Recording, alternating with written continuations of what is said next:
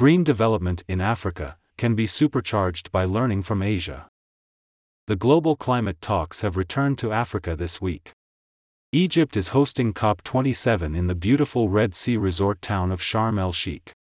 Political leaders, business executives, and civil society groups from all corners of the world have gathered to push for more diplomatic efforts, business deals, and creating coalitions of the willing to fight global warming.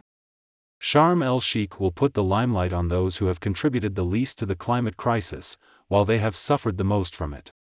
African emissions account for 3 to 4% of global emissions worldwide. The US alone, with a quarter of the African population, has polluted the atmosphere many times more. Still, Africa will see severe human impacts of the crisis. Both in Somalia and in Sudan, I have witnessed how very dry places have become even drier, exacerbating conflicts and terrorism, along with setting back populations already living on the margins. Mozambique last year had endured a devastating flood. Last week, the UN issued a global warning on glaciers, with the most beautiful snowcap of Mount Kilimanjaro in Tanzania, which is near the Kenyan border, will disappear by 2050. The Sahel region appears headed for a perfect storm of climate change, coinciding with very weak states, rapid population growth patterns, few job opportunities, and looming jihadist terrorist forces. Agriculture is already marginal, and water is in short supply. In Sharm el-Sheikh, Africa will call for climate justice and demand reparations for the harm committed by developed countries. The demands are justified and should receive broad support from the international community. Yet, Africa is unlikely to achieve anything but small symbolic gains, if any at all, without global cooperation. The West is more preoccupied with the Ukraine crisis. The underlying geopolitical tensions make progress much harder. This is why Africa can focus on how to learn from Asia, and place diplomatic efforts as secondary. While Asia a few decades ago was seen as the epicenter of global poverty, the continent has emerged far ahead of Africa. China has embarked upon the journey of the reform and opening up in 1978, and made tremendous economic achievements. South Korea and Singapore were once desperately poor countries, but now they are standing at the top of the world.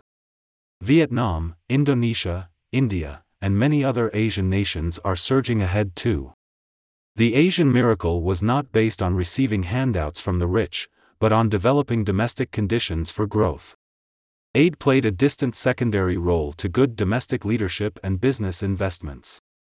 Additionally, climate aid tends to be slow, bureaucratic, and providing small money. Not one African nation is receiving foreign aid today that is above 5% of their GDP. The two biggest developing nations, China and India, see climate change both as a severe global threat and opportunity. China has leapfrogged into electric mobility. China accounts for half the market of electric cars, and dominates global production of electric batteries, helping to save the planet while providing jobs and prosperity to the country. In India, Prime Minister Narendra Modi sees solar energy and green hydrogen as huge economic opportunities. New solar projects are emerging by the day, and Indian tycoons have made incredible pledges for a green India, based on renewable energy. Accordingly, Africa can jump ahead over old technologies in finance, IT, and green energy.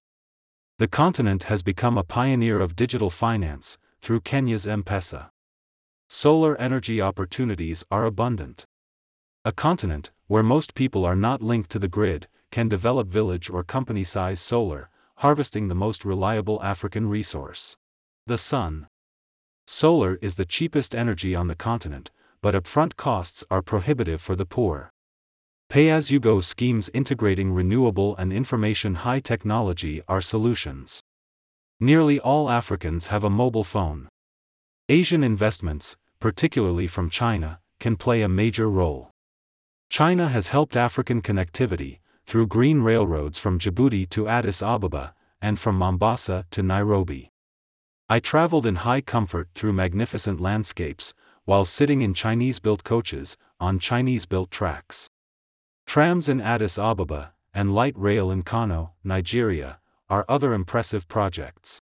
President Xi Jinping's decision to halt all Chinese overseas coal investment was a significant factor. Beijing has also designated the Belt and Road Initiative as a major vehicle for solar, wind, hydro, and green hydrogen investments. Chinese high-tech companies, such as Huawei and Tencent, can help Africa integrate renewable and information technology. Meanwhile, M-Auto from Chennai, India, is one of the largest electric vehicle companies in Africa, opening up factories in Togo, Benin, and other places soon.